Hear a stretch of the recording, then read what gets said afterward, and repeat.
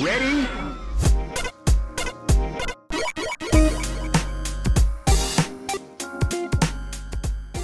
Hello, and welcome to Rhythm and Pixels, a video game music podcast. This is episode... Check my notes. 34-8, and we're your hosts. My name is Rob Nichols. And I really wish I owned Rule of Rose. And every week we listen to great video game music from all consoles and all generations. We pick a topic and we pick some music and we listen to it and we talk to each other.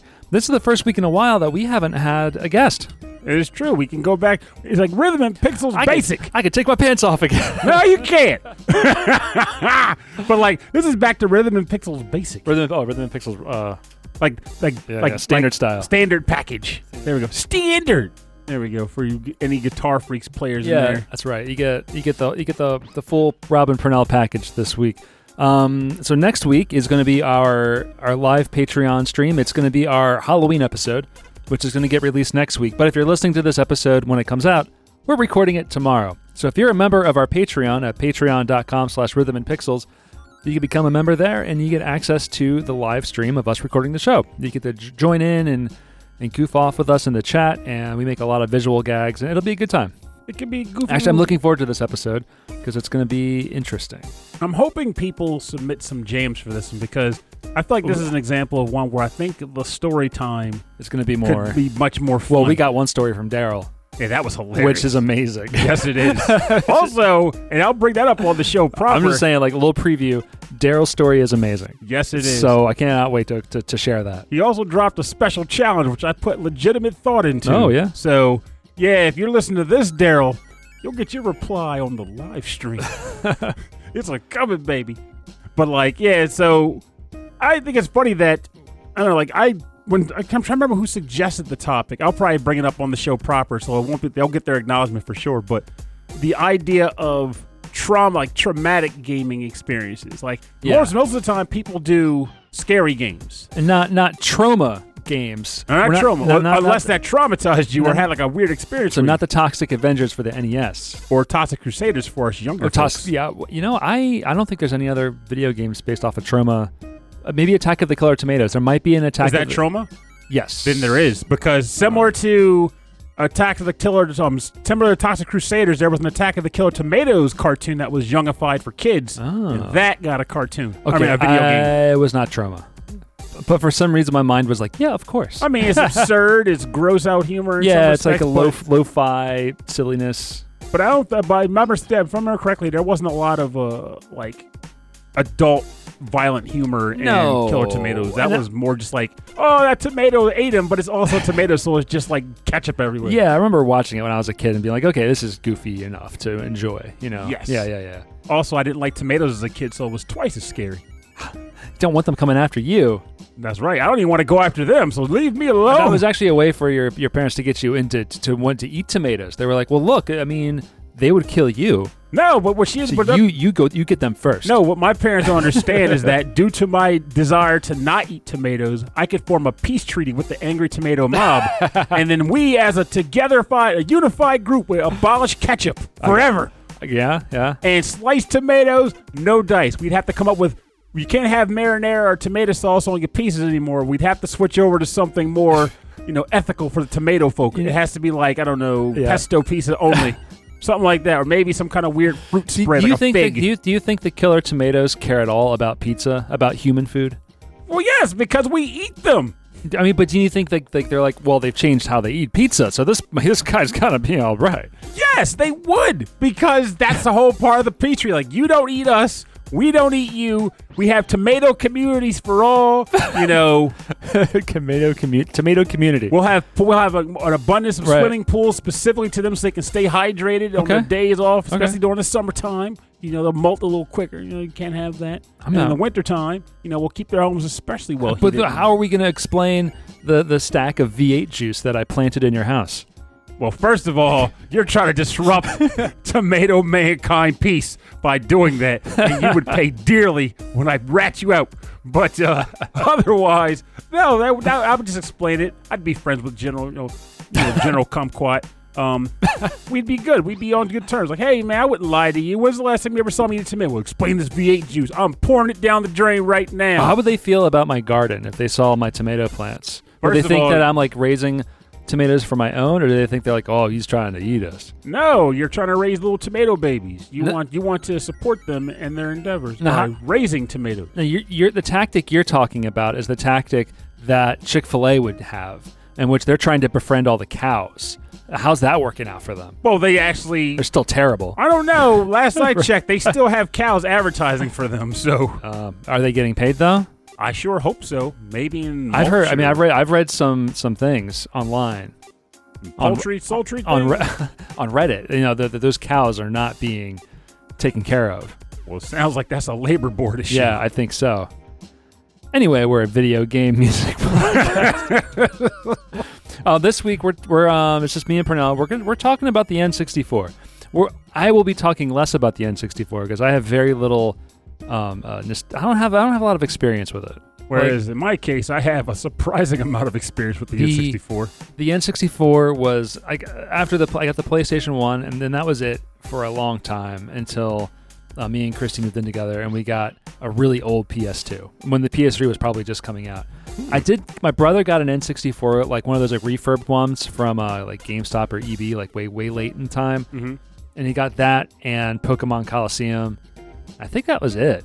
I mean, he might have had a sports game, but like I didn't really play it. And I had some friends growing up that were really into playing GoldenEye. They were really into Mario Kart, which I didn't play a lot of. Because I only ever played the Super Nintendo one a whole lot. And they played, what's the one, the weird one? Oh, all of them. Another one where you're blowing up the cities. Oh, Blast Corps. Blast Corps. I want to say Blast Corps. I keep saying corpse because I was a child and it stuck with me. The Blast Corps. Sounds like an amazing metal band. Blast Corps. But yeah, like watching them play it really, and Turok. Like, I mean, like, oh, okay, this is the N64, the weird controller, you know, that's okay. And then, like, that was about it. Never really saw it again. People like to talk. Well, first and foremost, I'll go back to my actual story proper after. But I got to address that controller. I think I worked at EB when we were selling Conkers, so I know that we were selling stuff for it. Yeah, Conker was on its way out when you were at EB. But I never really played it. Yeah. But like, first of all, I stand by the belief that people said that controller was weird, and I get partially why, because of the whole idea of like it wasn't designed to use every button at one time.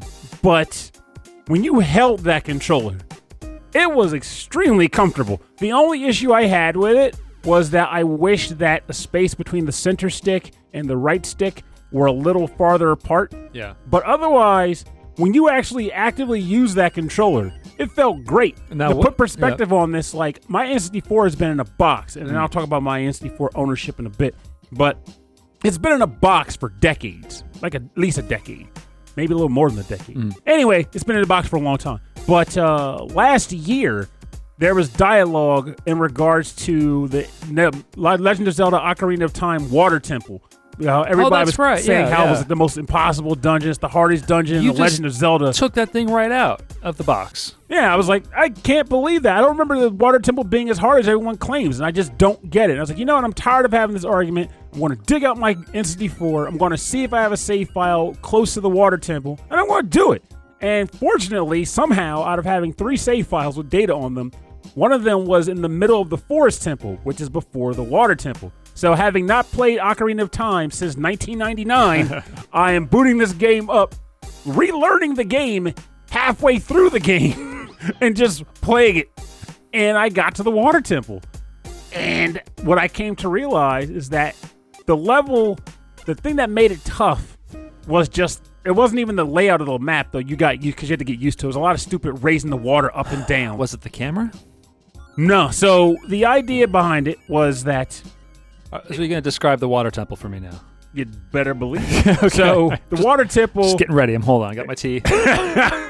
This is funny because I actually have to see if I can do a good job of describing the place. So you enter it after getting an item called the Iron Boots, which allows you to sink to the ocean floor and walk across the water. Right. Immediate death. Got it. No, you have clothing that lets you breathe on the water because that makes sense. Well, yeah. So okay, hold on. You got the boots. You have the boots. You have a new shirt. Oh, you have a new shirt that lets you breathe underwater. Oxygen shirt. Oxygen shirt. Got it. Never made sense to me. Link, you are a genius. He is a genius. No, the Zora. They're the geniuses. They wove him a shirt out of their gills. All right, I'll stop interrupting you. It's okay. So you walk in, and the whole idea behind this place is that it's a submerged temple that is composed of 3 different floors, essentially, 3 different levels. And throughout the dungeon, there are switches planted that allows you to raise and lower the water. Right. But each switch only sends the water in a specific direction. So let's say, for example, you're on the bottom floor, you hit the switch and moves to the second. It's a puzzle. If you somehow screw up and forget to do something that you wanted to do when the water was at the first level and you move it to the second, in order to go back and remedy that, you have to go find the switch that moves it to the third level, then go find the switch that brings it to the first level, and then try again. So one mistake will cost you dearly for time, and that annoyed the tar out of me. Well, that's a problem with a lot of these, a lot of games of this era, in which what we had to go on was the classic video games they're building off of, right? And arcade games. And what would they say if you died in a game or if you lost in a game and you restarted? You have to restart from the beginning. So what's the penalty? The penalty is your life, is time. It's time. And so that's what they're doing in this game. It's like the penalty for getting this puzzle wrong is your life. and they just drain it away from you. But I'll tell you something else, though, too. I also got to mention the one thing that I do genuinely believe is like truly can kiss my butt in this dungeon. But the other thing worth noting is that for those who are too young to have not been around at the time, The Legend of Zelda Ocarina of Time is probably our first major example of a 3D dungeon. Right. And I'm not saying necessarily just the Zelda scope of 3D dungeons. I mean a 3D environment that you explore. We had Tomb Raider before this, the first Tomb Raider. But that one, actually, I feel like that counts too. The Tomb Raider and Legend of Zelda were like pretty much the first big ones to me, where it's like I'm in an enclosed space that's composed of multiple rooms and puzzles. I'll go with that, because Tomb Raider is definitely there. Yes. Like a third-person perspective. Of enclosed, interconnected rooms. Right. And it got frustrating sometimes. So that was back when, just like how I told you about Super Metroid, and how I was like, don't look up a guide, you're learning the ropes. Same with those two. Like, back then, you were learning the ropes at the game. So you were like, well, this is how you get better. And then you start playing later dungeons like, this has nothing on the water temple. The water temple was the one, because that was when you were cutting your baby teeth.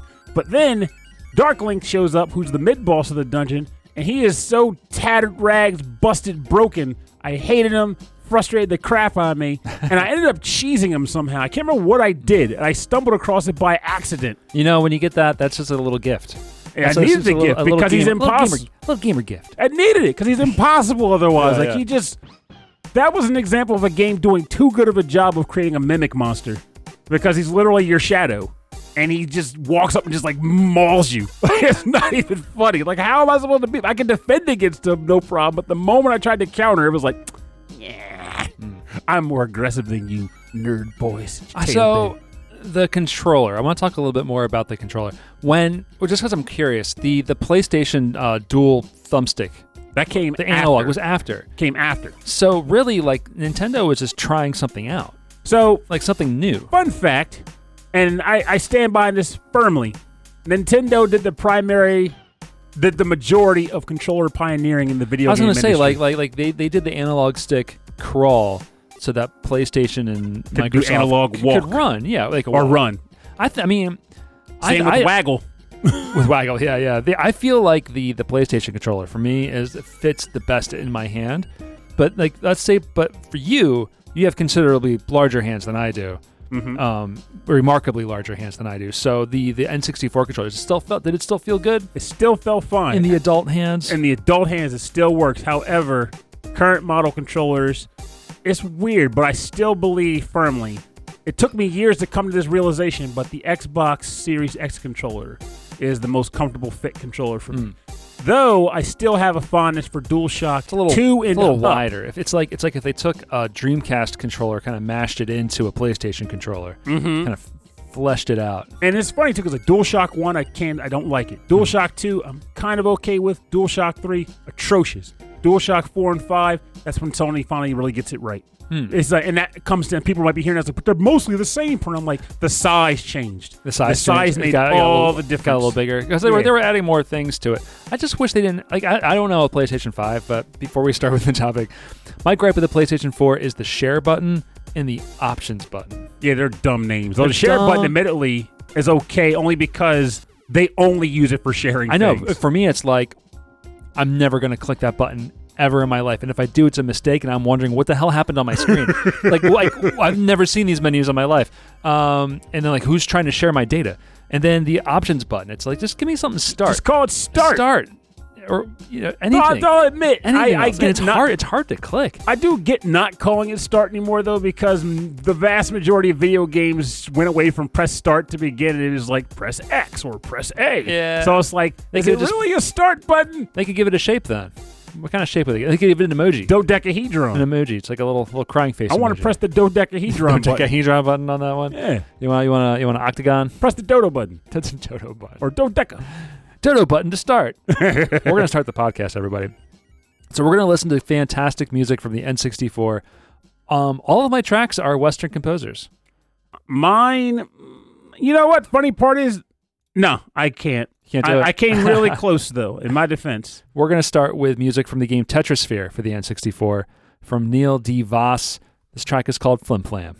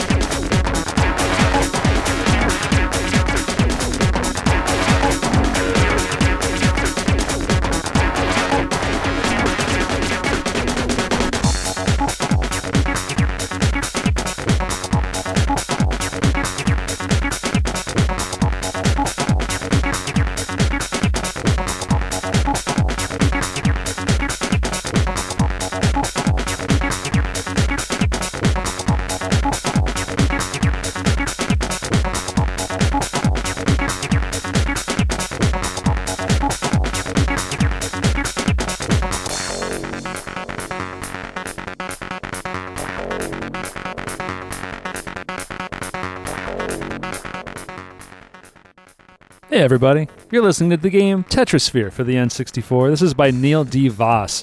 This is an acid house jam of a jam. I'm loving this music. Yeah, Tetrasphere, from what I know, is known for having a very exceptional OST. And also, I wish I could remember who was saying it. It might have been Cameron Worma.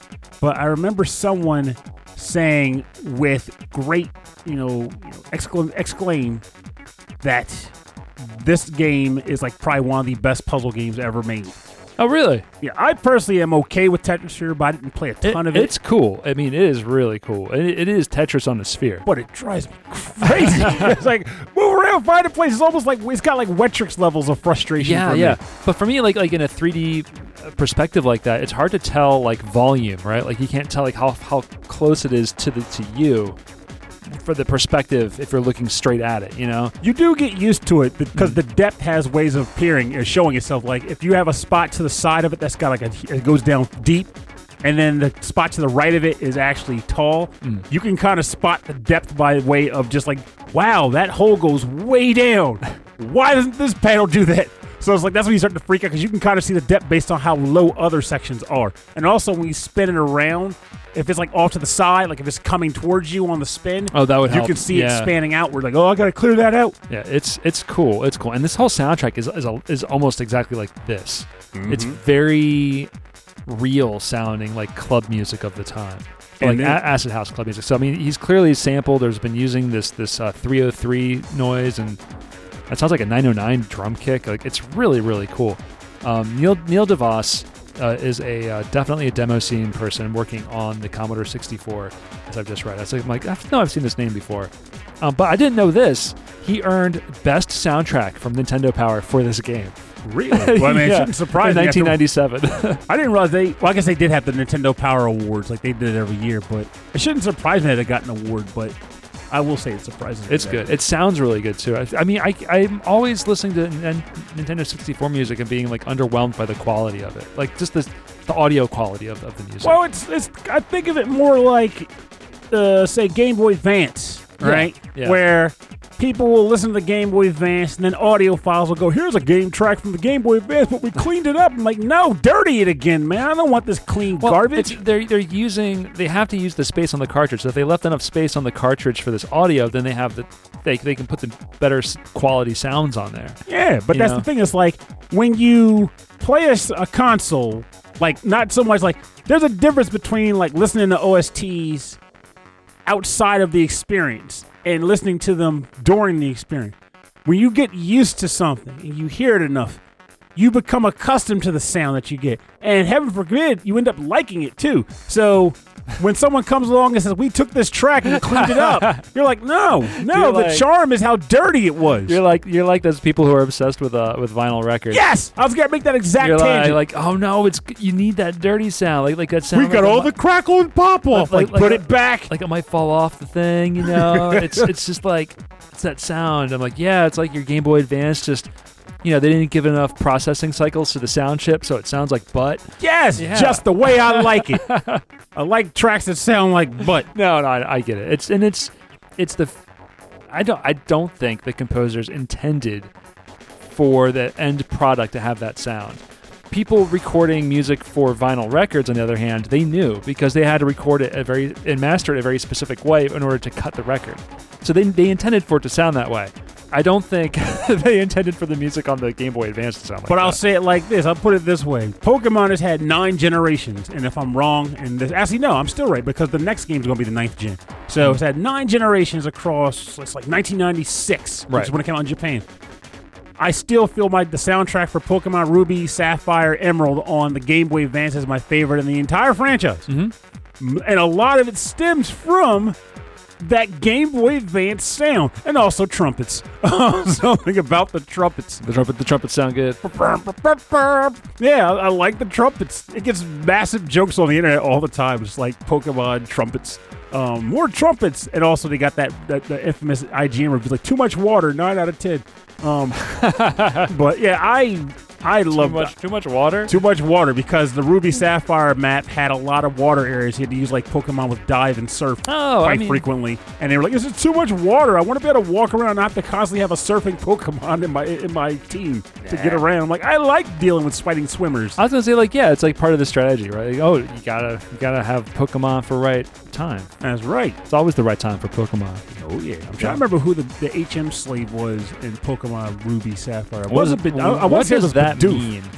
Oh, HM slave. So in the old games. Well, you played the older ones. You played Black, like Ruby, like Red and Blue. That's all I've played. So you remember how you had Pokemon could like fly and use like Rock Smash and all that. So the idea of a HM Slave was a Pokemon that could learn the vast majority of HM moves, and you kept them in your team specifically. HM moves. Oh, that stands for Hidden Machine. So that's how you learn things like Fly and Surf. And those are hidden. Those are hidden machines. Those are hidden machines. You get those by doing certain end game events and then beating gym leaders. So you have one Pokemon that's like your Swiss Army knife. Yes. That's a better name for a Pokemon.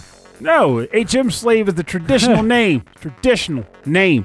But eventually the best one became Bidoof. Bidoof. Bidoof became your guy. He became the grade A HM Slave because he was decent.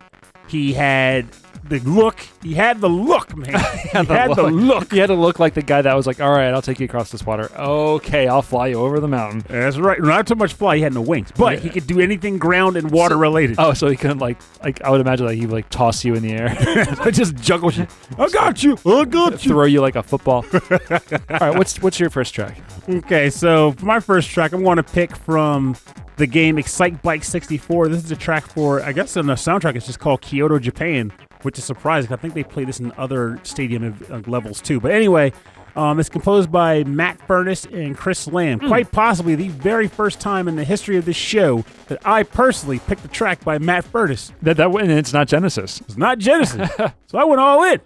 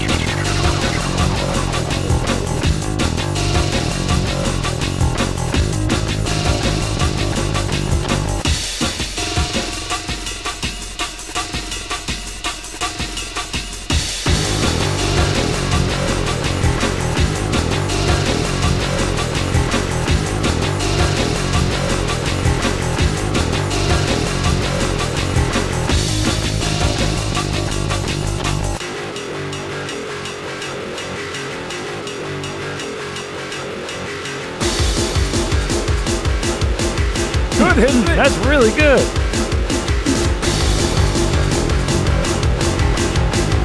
And it's Sarah Sugarhill with the whole shot. Actually, okay, that's not actually the name of the track. This is actually Kyoto, Japan from the game Excite Bike 64, composed by Matt Furness and Chris Lamb. But what I did say is something that I used to always look forward to in the game I used to play with my friend Anthony back in the day, where every character in the game had ridiculous names like Sarah Sugarhill or Jumpin' Jim Rivers. And every time so they would like shout the names out? Yeah, like they would have, I can't remember what the whole shot meant, but I want to say it referred to me either getting a good jump or getting first place. But the announcer would just like put emphasis on specific names. And again, Jumping Jim Rivers was my favorite. Jumpin' Jim Rivers with the whole shot.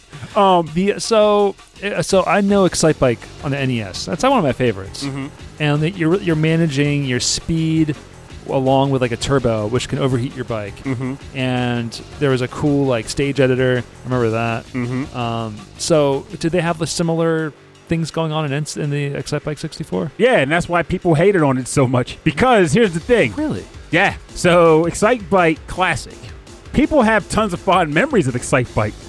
but they tend to forget or wash away the frustration that also came Oh, it's hard. with Excite Bike. Because between the management you said, if I remember correctly, there was also managing your bike tilt too. Yes. So all that transfers over to Excite Bike 64, but now it's in 3D, and it's from behind the back. So are you still managing the tilt of your Yes. wheel? Oh, interesting. And you will crash over and over and over again. And there was a small window where I felt like I could manage it, and I was actually doing well on some of the higher level races in the game. Yeah. Because Anthony and I would push ourselves to get better because we got competitive against each other. But throughout all of it, there was lots of complaining too, because you couldn't treat it like an arcade racer. You had to treat it like not a sim. It was like a weird cross between arcade racer and sim, because you weren't customizing the bike from what I remember. So the bike stayed the same. The bike stayed the same unless you chose like higher difficulties, which involved like added a little bit of speed to the bikes. Though the game also just made the racers harder when you chose harder difficulties. Oh, I'm sure. Do you remember if there was a level editor? I don't believe there was a level editor in the not. game. I think I was playing a level editor in a 3D game at the time probably would have been.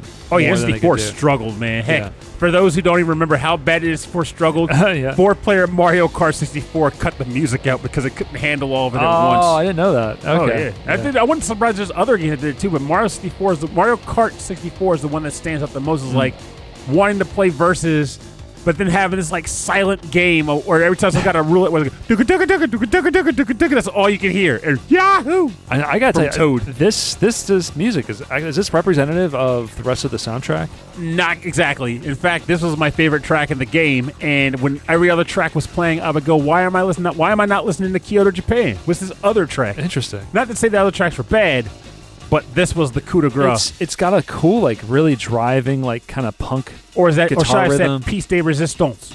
Whatever one of This those is your top. This is number one. This is my maison d'être. Yeah, this is This is my poor use of French words. this is your Deus Machina. That's my Deus Machina. There we go. Yeah. But no, I really like it because to me it sounds like this band I used to really enjoy in the early 2000s called the Asian Dub Foundation, and they had they used like this heavy guitars, and in the background you can kind of hear the amen break mixed with all like these like heavy like hardcore drums and guitar. Sounds really good, like all together, and I love the way like it cuts out and brings it back in. It's almost like a really stark change. I wonder who recorded the guitar on this too, because this sounds like someone played the guitar and put it into the game. I just love Yeah. I love this track so much, and I also just want to get a quick chuckle moment out of this, because I don't think I picked any other tracks here that use this nomenclature. Yeah. But the fact that Nintendo was like, you know what? We're going to name all of our games something 64. They did. Because on our Yeah. Super Nintendo, everything was super something. So we have to keep it rolling. So we have Excite Bike 64 and Mario 64 and Kirby 64 and Marshmallow 64. And it just ran it. And then the Wii came out. If I remember correctly, the GameCube was the GameCube after this. The GameCube, they didn't do that with it. That's when they finally cut the brakes. Super Mario Cube. they went the other way. Actually, I ain't gonna lie. I feel like I'd have been happy if they did that. They went the other way because they did Galaxy, and Galaxy is all spheres. Spheres. Oh, yeah. Yeah. But, like, thinking back on it, just to catch the mic, because people are giving me crap on it. No. Galaxy was the Wii, but Oh man, I didn't play these games. no, I'm covering our bases here. I'm not trying to get the EB treatment. I got you, EB. But now, like, Mario Sunshine was the GameCube one. Oh, Sunshine. He became a global, enviro janitor. Yeah, which that's I missed that premise. People hated on Mario Sunshine, but I personally thought that was a nice twist. I only wish he had power-ups. But the water pack and manipulating that and spraying all the junk off of the ground, that was a lot of fun to me. Yeah, I like that. He becomes Jetpack Man. Rocky had a rocket pack, he had a jet boost, and he had a thrust. Nice. What was I thinking about? Oh yeah, I was thinking about Mario Galaxy. Anyway, Mario Galaxy was a gem, though. Anyway, about games with 64 in the title, how about Ridge Racer for the N64? Oh, well, that'll be a fun one to talk about. So this one is called Ridge Racer 64. This is called Manual Override, and the composer we have is Keith Aram.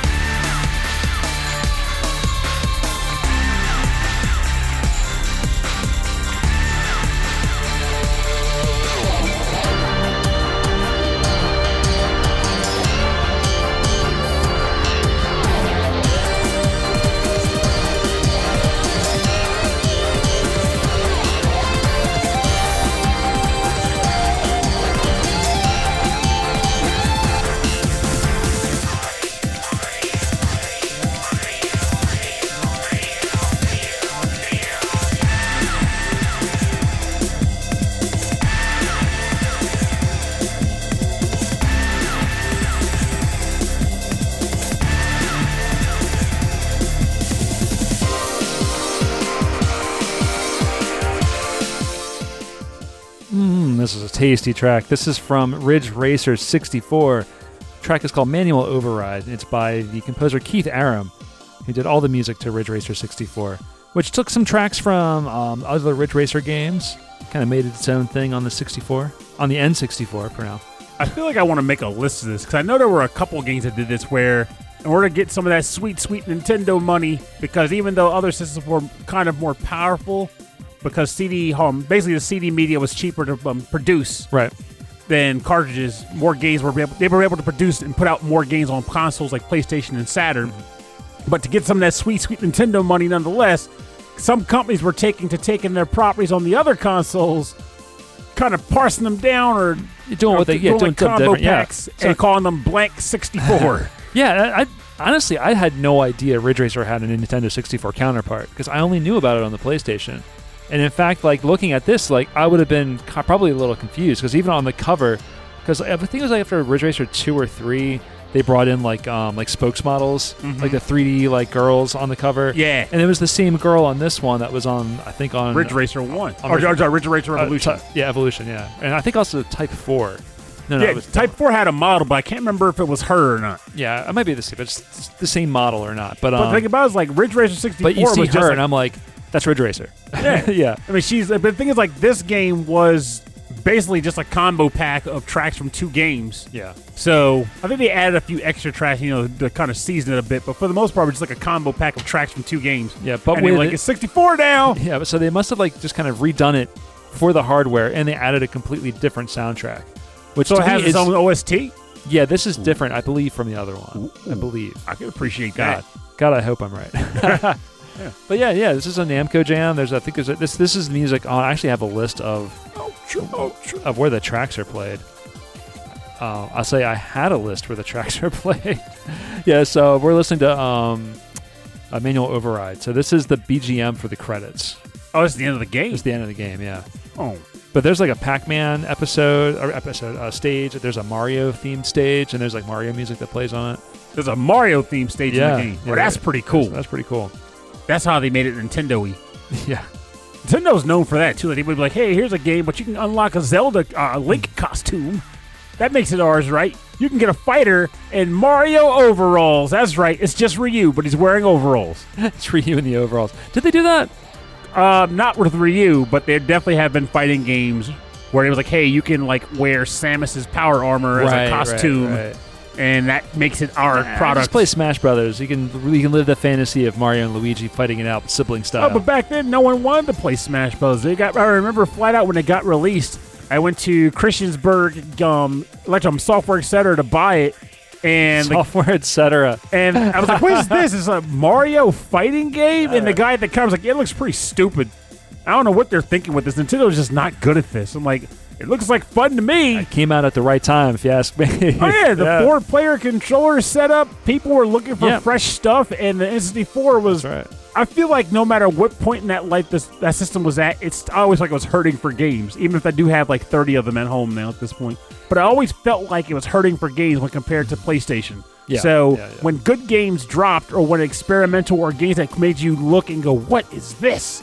When they dropped, you felt something. Like when Mario Party 1 came out, I had no idea what that was going to be. And I wanted to find out like a board game, video game that's not Monopoly.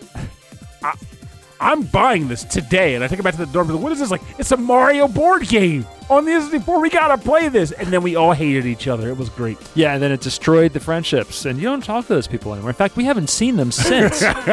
Purnell. Well, yeah, because if they found out where I lived, they would kill me for the great coin and star debacle of 1998. It was not a good time. Yeah, it was like an earthquake in Delaware. Actually, it was 1999. Don't shoot me. But, yeah, it was an interesting... I missed days like that, man, because... I didn't college kicked the crap out of me because I was broke and I didn't know what my major was going to be. The N64 was like the college machine. Yeah, absolutely. Yeah. I used to have my N64. So most normal people in college, everyone got their stack of drawers and you put your clothes in them and stuff like that. I was the weird guy on campus. My top 3 clothes drawers were game consoles that you pulled out and ran the cables out the back of the drawers. My clothes were all in the closet and under the bed. So people would come to my dorm room. I had a 27-inch TV I had video game consoles in the drawers. I just pulled them. What are we playing today? N64. Boom, boom. Cables coming out, running across the room, and people were playing stuff. I would come back from class, and people were in my room playing my stuff. Like, about time you came back. When you gonna get on the game? And that's an education. Yeah, and that's why I ended up coming home. But like, I genuinely do have fun. Man, that's the beautiful. Oh yeah. You still have excellent memories of that time. And the thing about it is, like, you lay it on the table, and I stand by this belief. Like, generally, I find myself regretting going to that school because of how much money it cost and how much I didn't get out of it education-wise, because I didn't even stick with that major. I went to computers after, but at that school I was at biochemistry. But despite that, the trajectory of my social life spawned specifically from my time at Virginia Tech. And I'm still friends with some of the people I met there in the 90s. Like, MagFest, the whole thing there. Met the people that I know there. Yeah. The beginning. The number one in our Patreon. I met him through Virginia Tech. That's right. MagFest started around that time, right? A little after that. But the people that were a part of that I met, I met them through my time at that school. There was a guy in the dorms who saw my game collection and said, I know a guy. You got to meet him. Yeah. You and him will get along so well because you have like similar taste in games. So he drove me to like his hometown of Roanoke just to introduce me to this friend of his, and ended up being Joe, who was the founder of Meg. Right. So it was just like... I remember you telling me stories about like running around getting like consoles and putting them in things. And oh, God, yes. The lockboxes it sounded horrible. It sounded like a nightmare. Oh, we should keep moving on then. Okay. Let me put a Rob on that. All right, so what's your second track? All right, so my next track is a game that you wouldn't have thought I liked or would have played, but you also know the great N64 drought that came on early in that console's life. So this is the game Turok Dinosaur Hunter. Oh, yeah. And the track title, to my understanding at least, is called Ancient City, and it was composed by Darren Mitchell.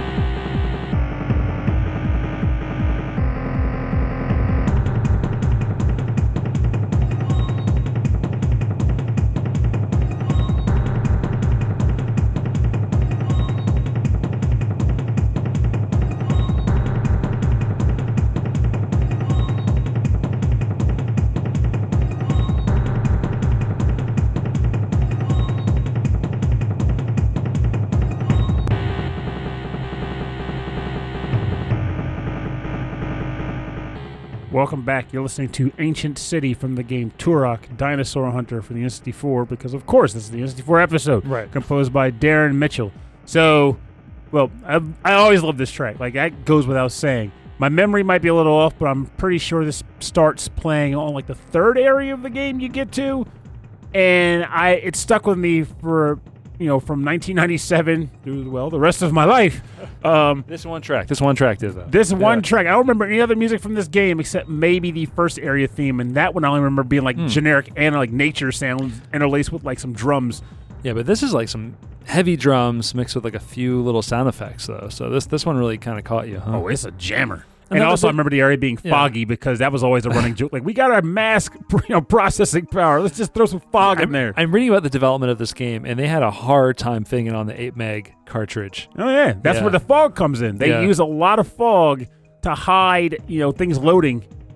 So it didn't start with Silent Hill, folks. Oh, yeah. There's a lot of compression. Although what's interesting is that the game did use real-time lighting effects, which is a new thing at the time, and motion capture on some of the characters. I remember watching a friend play this. Like, one of the cool things was like where they shot a character with an arrow, like they could bleed out or they go, they would move in different ways, and like that was really novel at the time. And like this game, I wouldn't have bought it under normal circumstances, and I'm glad for reasons like this that the circumstances weren't normal. What am I talking about? Well, so the N64 was the very first game console I purchased with my own money. From my first job, I got paid very poorly for an entire summer's worth of hard, under-the-sun, outdoor labor. But it was just enough to buy the N64, Mario, and Pilot Wings. Nice. Which is convenient because those were the only games that came out when the system launched. It was a very, very poor launch. But those two games were enough to say, this is what you wanted it for, so buy it anyway. Right. But then games kind of trickled out very, very slowly. I'm talking like, I want to say like the third game to release on the system was Cruising USA in like that November. Well, this came out in 97. This game came out in 97. Yes. And it is the first third-party game to be developed for the N64. Was it? Yeah. That explains a lot, and it does make sense because the ones I remember coming before this were Mario, Pilot Wings. Right. Then there was Cruising USA in November. Cruising. So keep in mind, Mario and Pilot Wings came out that September. Right. Cruising came out in November. Shadows of the Empire Star Wars came out in December. And for those who don't know me, I do not like Star Wars, and I never liked Star Wars, but I bought Shadows of the Empire. You want to know why? Because I was desperate for new games on my N64. That was supposed to be, I remember people really enjoying that one. Right? Oh, it was good. That was a good one, yeah. It was, but that goes to show, like, if it weren't for the drought, I wouldn't have bothered. I would have just been like, I don't like Star Wars. I'm not even going to try it. But the fact that I needed something new just made me say, I'm just going to buy it and see what it's like, and had fun. Yeah. Turok was another one like that. That came out early the next year. I want to say it was like March.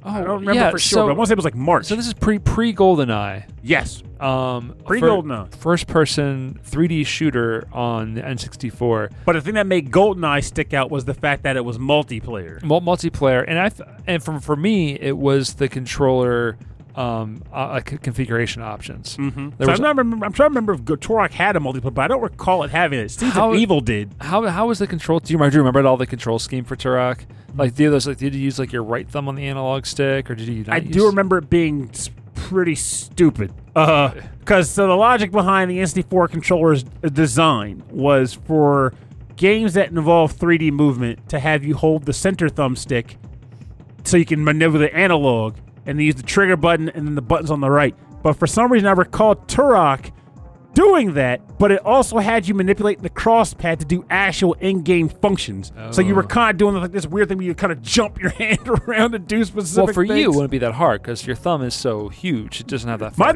Come on, man. I have a big thumb. I don't have a freaking mutated limb. It's not like I can't just lunge my thumb from the analog to the cross. Flat like foot of a thumb. Blorp. Yeah. Blorp. Like, nah, I can't flop my thumb like that. Yeah. But I mean, people who wanted to play Turok adjusted to the game control schema and made it work. And I was one of those people. I actually finished Turok.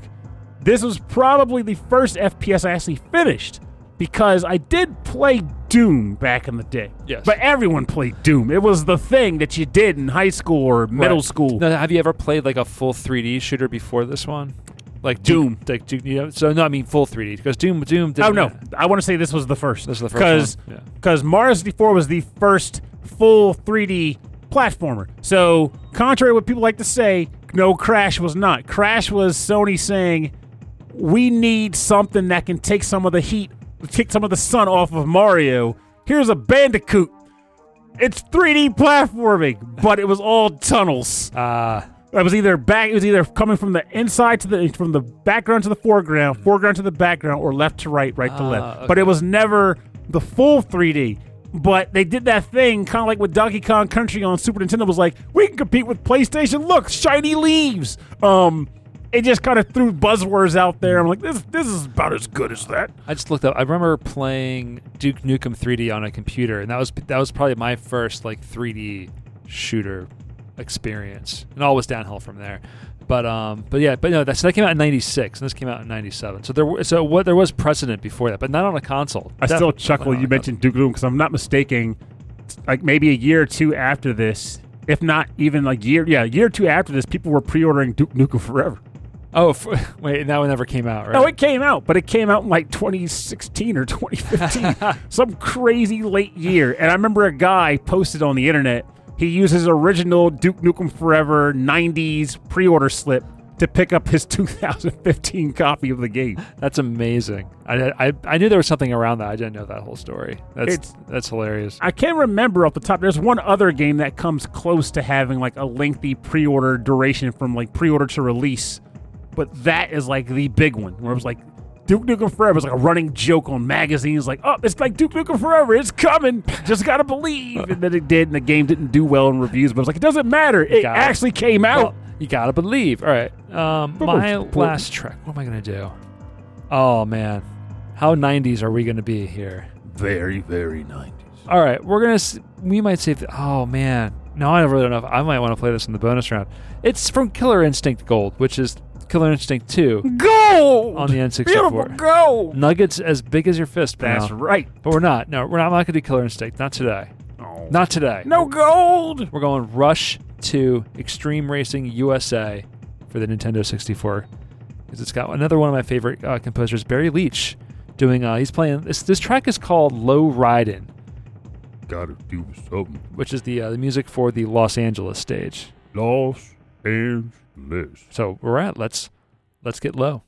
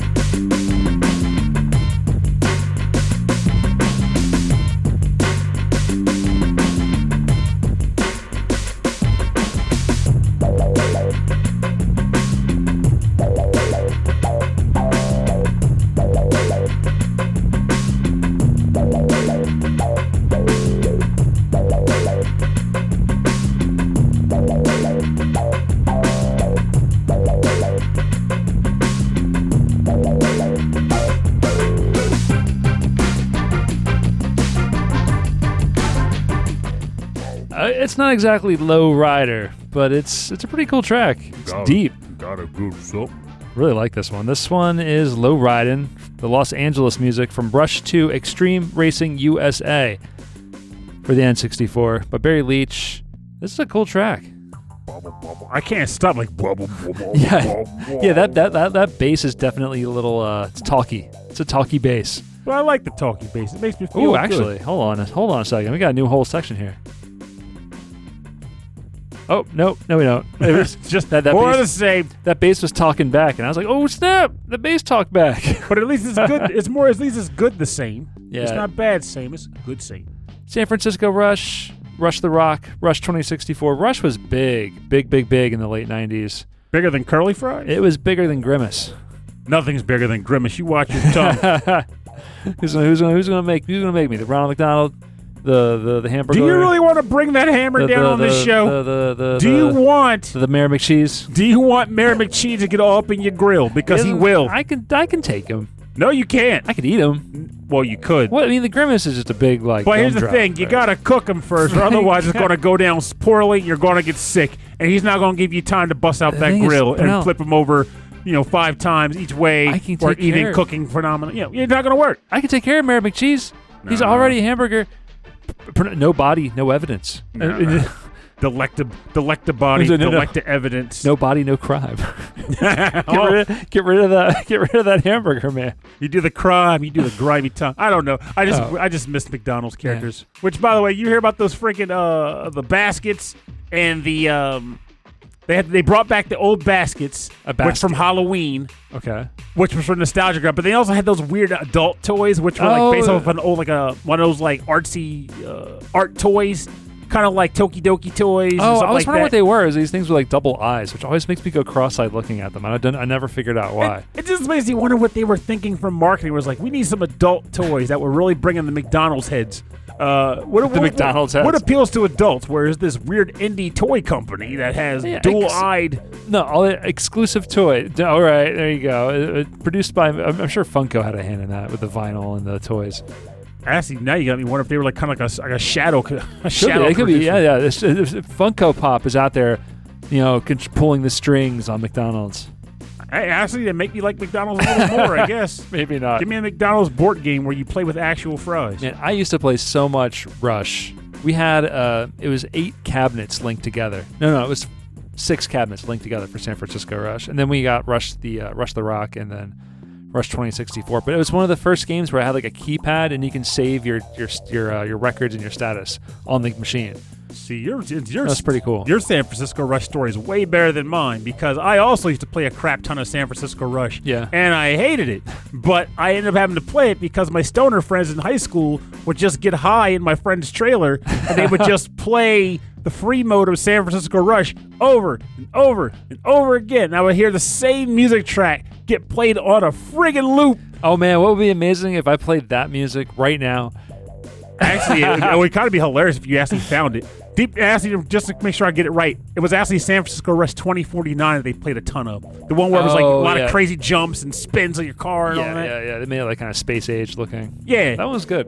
It was good, unless that was the only thing you ever got to play when there were better games you could be playing. It was the first game that, if you played in a manual transmission, had a clutch on it. Ooh. On San Francisco Rush. Well, I don't think it added to the gameplay. Like, you couldn't like control your car better using the clutch. I don't think, especially not in a game like this.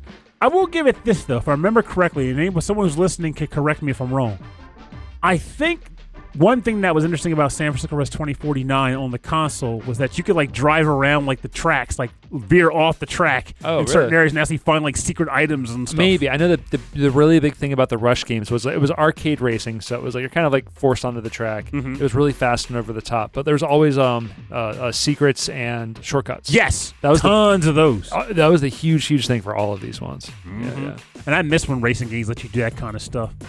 That's why there was that one Mario Kart arcade game they put out, and I was like, this is stupid, because one of the big things about Mario Kart was also finding cool track shortcuts and secret boost points. Little hidden stuff, right? Like in an arcade game, it would be classic. Of course, it would be fun. You can show off to your friends, like, how did you know about that? But in this, it's just like, nope, no shortcuts, just different tracks that all go on a straight line. That's a shame. That's a shame about that. But hey, they added banana cream pies, and I guess the kids love that. So I like that. I mean, I like banana cream pie. I do, but it won't sell me on Mario Kart. All right, what's your next track? All right, so I have to do this in honor of the game that I saw selling for $3,500 at Too Many Games this summer. What was that? Goemon's Great Adventure, a game that I genuinely have developed an extreme fondness of for regards to its OST. But in this particular case, we're going to go with the track for Underground Paradise. Though when we go on the break, we're going to do a little bit of digging because I want to make sure I get the right part of it. But this was composed by someone. We'll figure that out. We'll figure it out.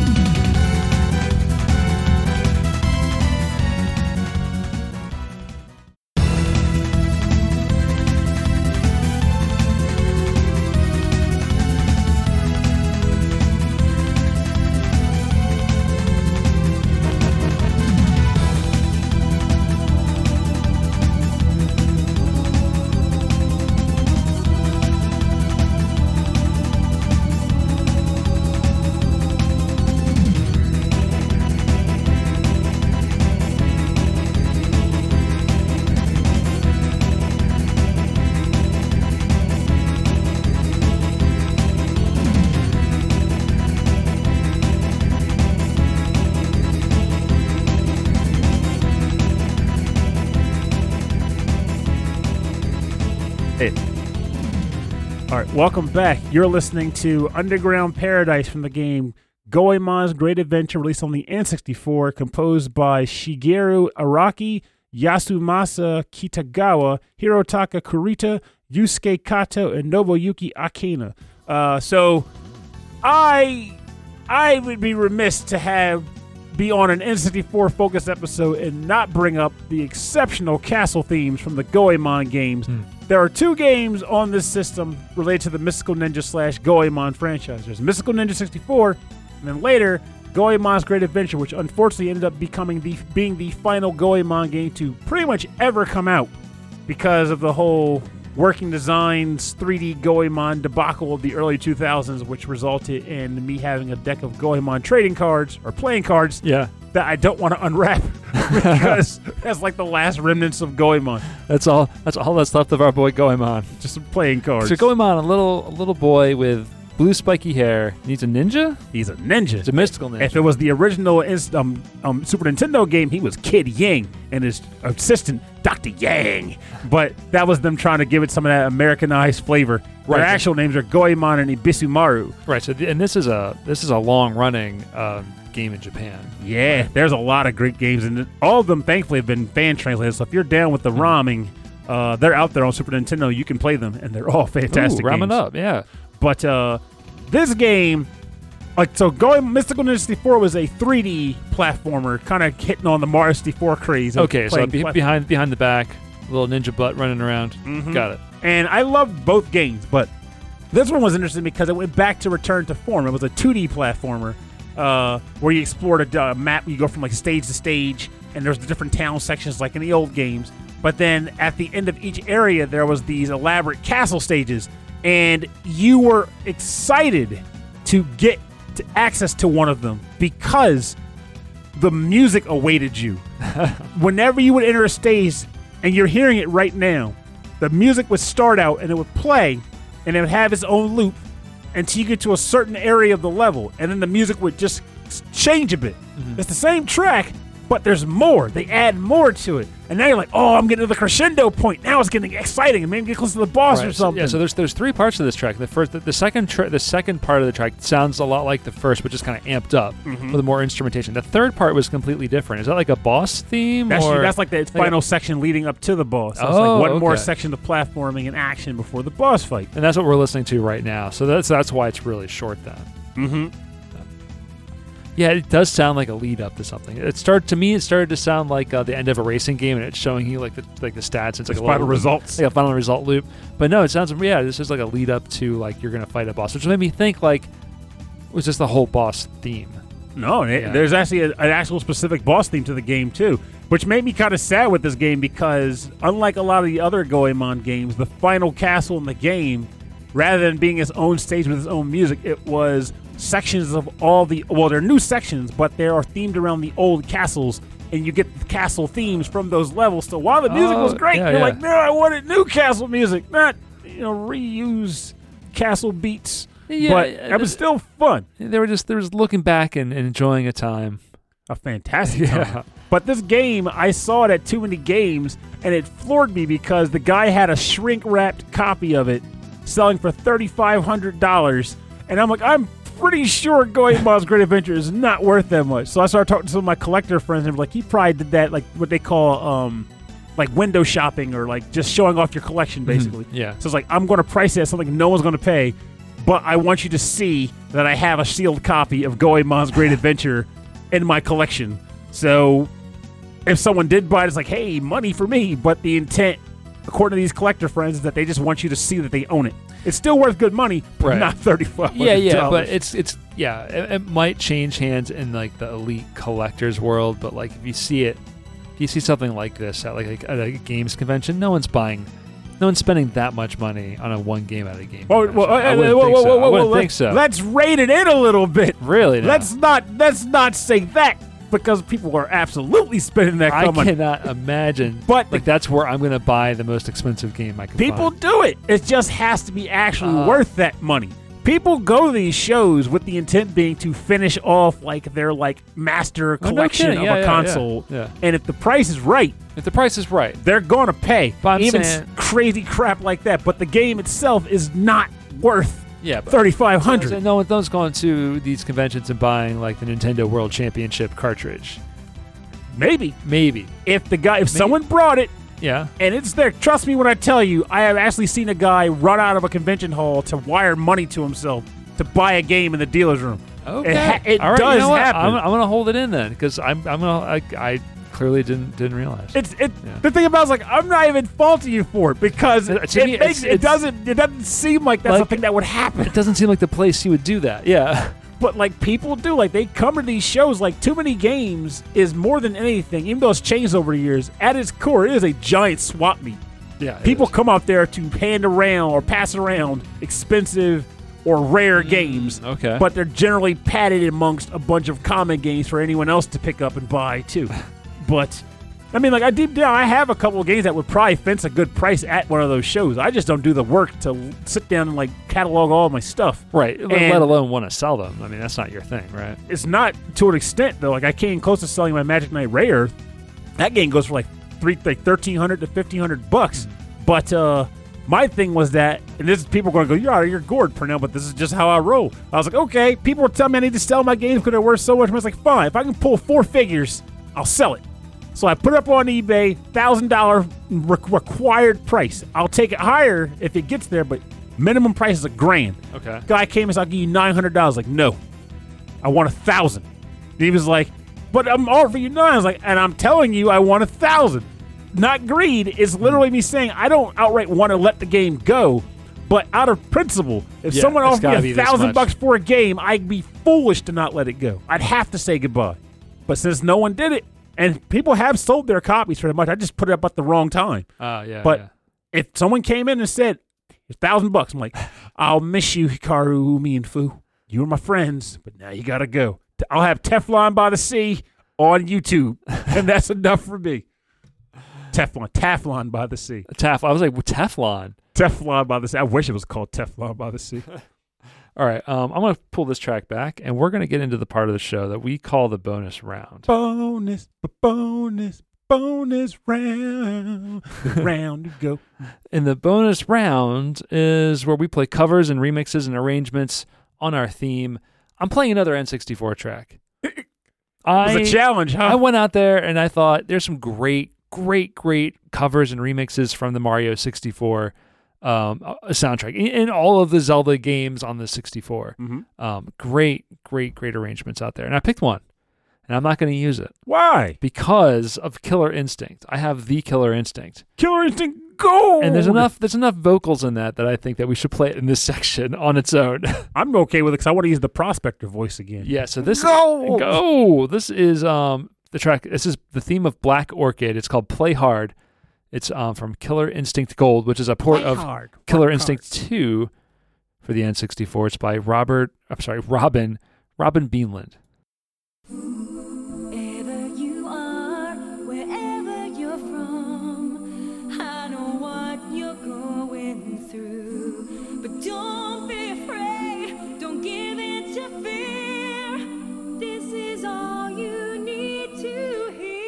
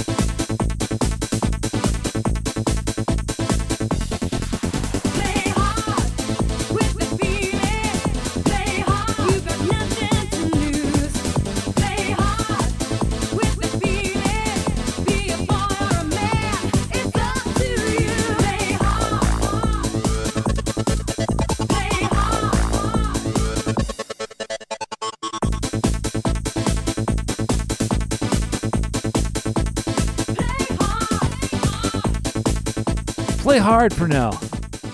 Oh, I love this stuff, man. It's just unapologetically 90s, you know?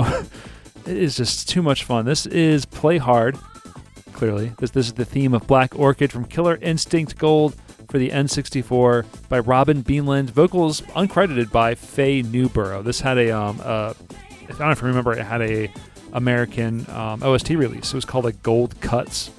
Killer Instinct Gold Cuts. Because the music from Killer Instinct was popular. Play hard. The funny part is, like, that was back.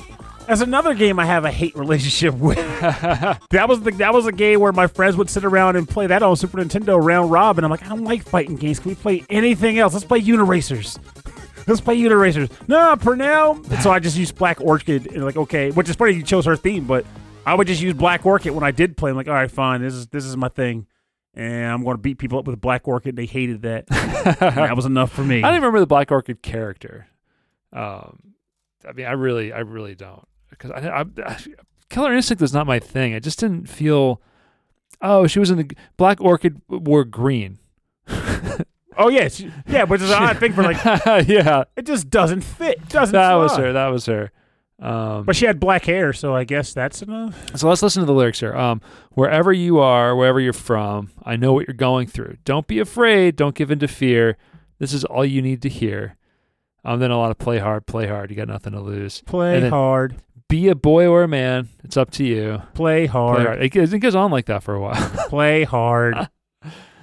I think it's clever. They were able to get like a really good like disco house kind of song, like really early disco-y kind of song, and get like a good hook of lyrics, and then just use that little bit of it, so they didn't have to use so much space on the cartridge and just kind of keep repeating it over and over again. Play hard. I can imagine this playing during the game though. I mean, this is how it sounded. Play hard. No, I don't recall it sounding that way. I think Killer Cuts, at least what this is, came more from the maybe the arcade game. No, this is Killer Instinct Gold, which is N64. Oh, maybe it did have that track. Because keep in mind, the one I was exposed to and forced to play against my will was the Super Nintendo Killer Instinct, the first one. The first one. I was able to dodge the bullet of gold. My friends played it, but I had other things I could play at that point. Interesting I had concepts in Killer Instinct where you would have to like just do a series of button commands that would start the combo, and it would just go off on its own. And I thought that was always pretty cool idea, especially for. I mean, it was a cool idea in theory to me, but I always enjoyed like the execution of combos, like in Marvel vs. Capcom or in those kind of types of games, rather than just they call it a dial a combo in these types of games. I was going to ask, I'm not sure if that was the only thing about it, but like, do you remember what the gimmick or the hook was for Killer Instinct? Because every game had its hook. Mortal Kombat had fatalities. This one was Street Fighter was Street Fighter. I think it was the combos. Like you were able to like dial in a bunch of buttons while you were playing, rather than just punching and kicking, and it would go through a combo of moves, and it'd be like 50 ultra combo. That's what it was, because it was a combo breaker. Because it was automatic, then that means that the other player could then break that combo with a series of button presses, and it would be a combo breaker. Combo breaker. Which is wherever that comes from. But I don't know, I guess if you already knew that, I mean, maybe there was timing to it, but I never could figure it out, and it wasn't Street Fighter, so I wasn't interested. Honestly. Play hard. Yeah.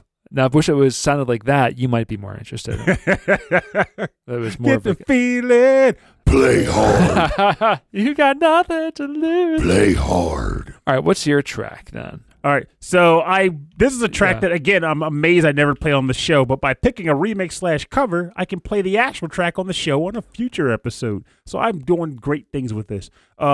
This is a cover from the game Kirby 64, The Crystal Shards. This is called 21st Century Rockstar, composed by Plumegeist.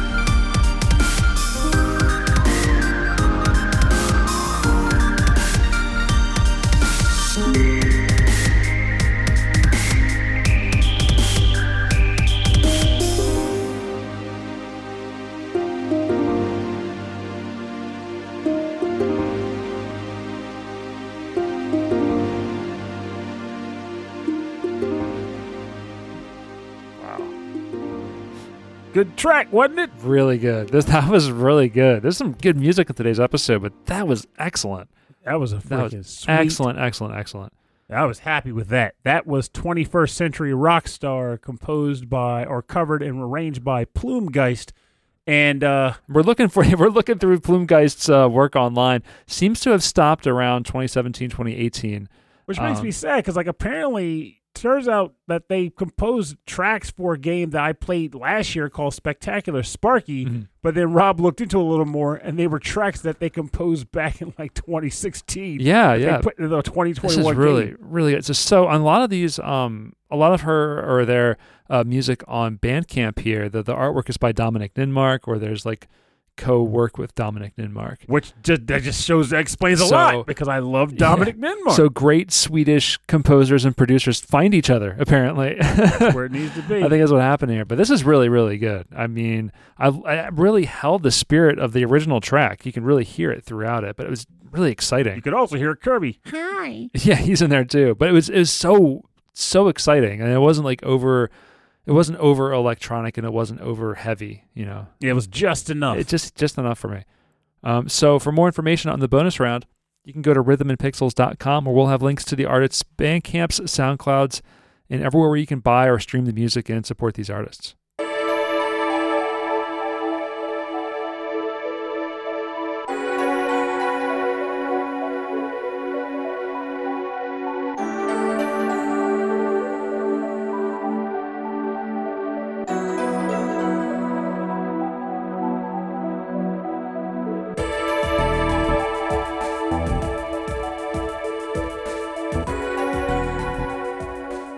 All right, thanks for joining us on this episode of Rhythm and Pixels, episode 34-8, Nintendo 64. Nintendo 64! Hey! God. We're going out on music from Bomberman 64. This is excellent.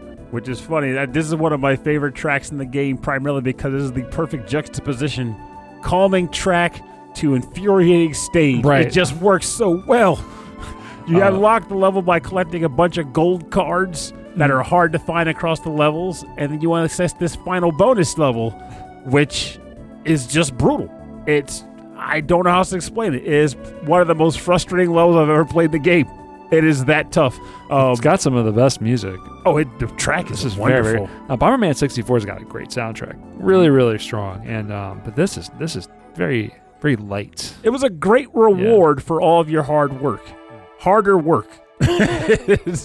What are you rewarded for by doing a lot of hard work and putting in effort?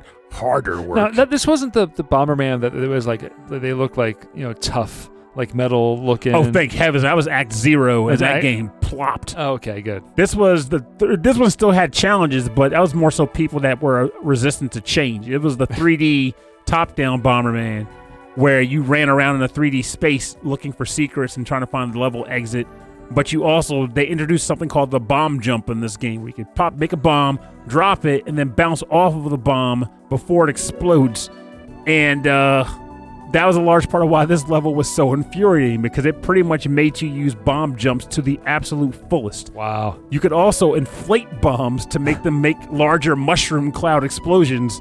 And sometimes you had to inflate bombs so you can get the right amount of bounce. So you go small, medium, large, bop, bop, bop. You bounce across them and you get to the next level. It was, it sounds really good, actually. It sounds like a lot of fun. Oh, it's fun. Yeah. But if you want to do well and find all the hidden items and secret costume parts for customizing your Bomberman, yeah, you're going to hate yourself.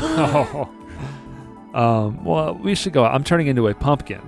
Uh-oh. It's Halloween, so now it's thematic. Yeah, it's thematic. You can turn me into a jack-o'-lantern later. So I'm going to finish this up here. If you want to get in contact with me and Pernell, if you have a track listing or a topic suggestion, or if you know a good cover artist, or if you yourself cover or remix your own video game music, we would love to hear about it. Please send us an email. rhythmandpixels@hotmail.com. And for a full track listing from this episode and to all of our episodes, go to our website, rhythmandpixels.com. And as of this recording, our 8-bit and 16-bit video game music radio station is now only on Twitch, twitch.tv/rhythmandpixels. We'll be back on YouTube in a couple months. After we're getting closer, pretty much 1 month to Getting go. closer every day for now. Getting ready. Yeah, it's still like crapping out like every few days. It's OBS. I don't know what's going on with OBS. Maybe it's the computer. I mean, it is an old computer that everything's trying to run on. So it's hanging in there. I just got to keep an eye on it. All right, so check that out. And if you want to support the show, the best thing you can do is tell people about it. Or you can click the subscribe button or something wherever you're at, like or favorite. Slap it on a USB stick and hand it out to kids when they come trick or treat. That's right. Put it in the collection plate at church. There you go. You can also go to Patreon and support us that way at patreon.com/rhythmandpixels. As a member of our Patreon, you get access to a monthly live streamed episode that we perform for you once a month. It's a good time. We're doing it later this week. You also get some cool stuff at higher levels. There's stickers, there's mugs, there's t-shirts. There's even cool stuff you can put in on the radio station that you can say words on the radio station and we'll play it. This actually makes me realize. It's put into rotation. Help me remember to actually use my Elgato and record something. Yeah, you should get it there on Twitch. Yeah, I mean, Yeah, people or it like could be do it live. I'm like, I don't know about that, but I can Or record. it could be exclusive Patreon content. So anyway, that can all be there on Patreon. And at the end of every episode, we'd like to thank all of our Patreon members. We'd like to thank Brooke and Frankly Zappa and Khalid. First and foremost, all three of you are the tops. Brooke, you're in here twice. I don't know why. If you ever listen to this far in our shows, I apologize. I need to contact you, make sure you're not getting double brooked. Double Brooks. Yeah, that won't be good. We gotta get the single Brooke. So it's two different icons. So I'm wondering if it just happened twice. I'll figure that out. We'll help you out there. And if you do get double Brooke, you might get an extra T-shirt There you go. because I think that'll be cool to do. But in the meantime, we're going to probably start calling you Double Brook. yeah, let's call it You're that. double brooked. Because we already have a triple Jeff. That is true. Yeah. All right. So I'll thank also the number one. Thank you to Kristen, GameFan44. She's crushing it on the Shocktober challenge. Oh, is she? Oh, I haven't been paying attention. I got to pull up that Discord thread. I want to thank you, Martyrus, host of the VGM podcast. Thank you, Mike Meyer. Oh, real quick. By the way, I keep finding reasons to stop this. Martyrus, I'll probably bug you later, but by some chance, if you're near the Los Angeles area, look out for me so we can have lunch. Oh, that's right. Yeah. So beginning of the next month. Thank you, Mike Myers. Also, maybe seeing you soon. Alf Person. Thank you to Alex Messenger, host of AVGM Journey. Thank you to Brian Pitt, Cameron Warma, Carlos, Kung Fu Carlito, host of the Heroes 3 podcast. Thank you to Chris Weisner, a.k.a. Musashi219, a.k.a. The wise guy. The Wise Man. The wise man. Well, he's Wise guy. Chris Wiseman. Wise man. Thank you to Christopher Shenstrom, Chuck Kowalski, Davey Cakes, David Taylor, Enchilada Rigol, Harold Howard, Triple Jeff, Justin Schneider, host of XVGM Radio, with his co-host, Mike Levy. Mike Levy. Thank you. Mike Levy. That left my brain. Thank you to Keith Shusterman, Dr. Michael Bridgewater. Thank you so much. Thank you to Rage Cage, host of the VG Emporium podcast. He's on a weekly schedule now. I think it's coming out. Wait, really? Stuff's coming out of the VG Emporium. All right. He does good work. So yeah. Which, by the way, I forgot to say this. Doing the work. That track we did earlier. Crap. Let me look at my thing here. Turok Dinosaur Hunter, the Ancient City. There's your next B-box thing that you can do. Oh, beatbox. I mean, that's a challenge. That is a challenge. I want to hear him try that. So we're asking Rage Cage to beatbox that Turok track. That's an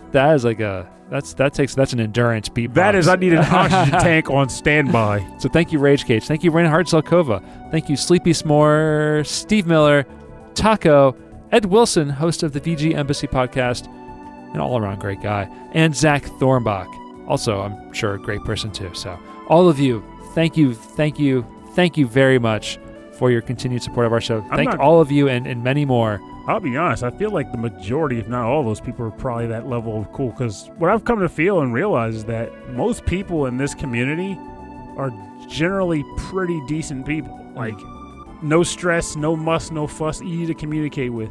Just decent people. And very few communities you can say that about. So I'll take that for what it is.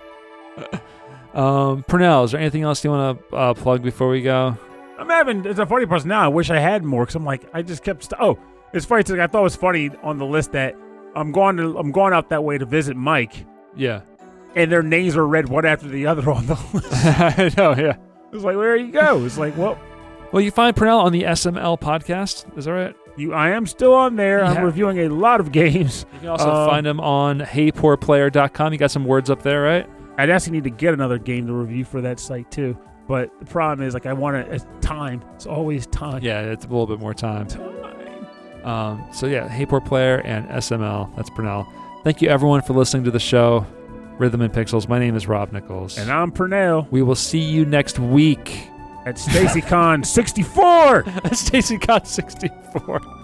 Oh, my God. That's very good. That's fantastic. And remember, believe it or not, I don't really have a particular one today because I'm going through my own nonsense right now. Birthday jitters and all that jazz. But one thing I can say, because I am challenged with this enough to know that it's worth talking about, is you might want to, communication is not an easy thing.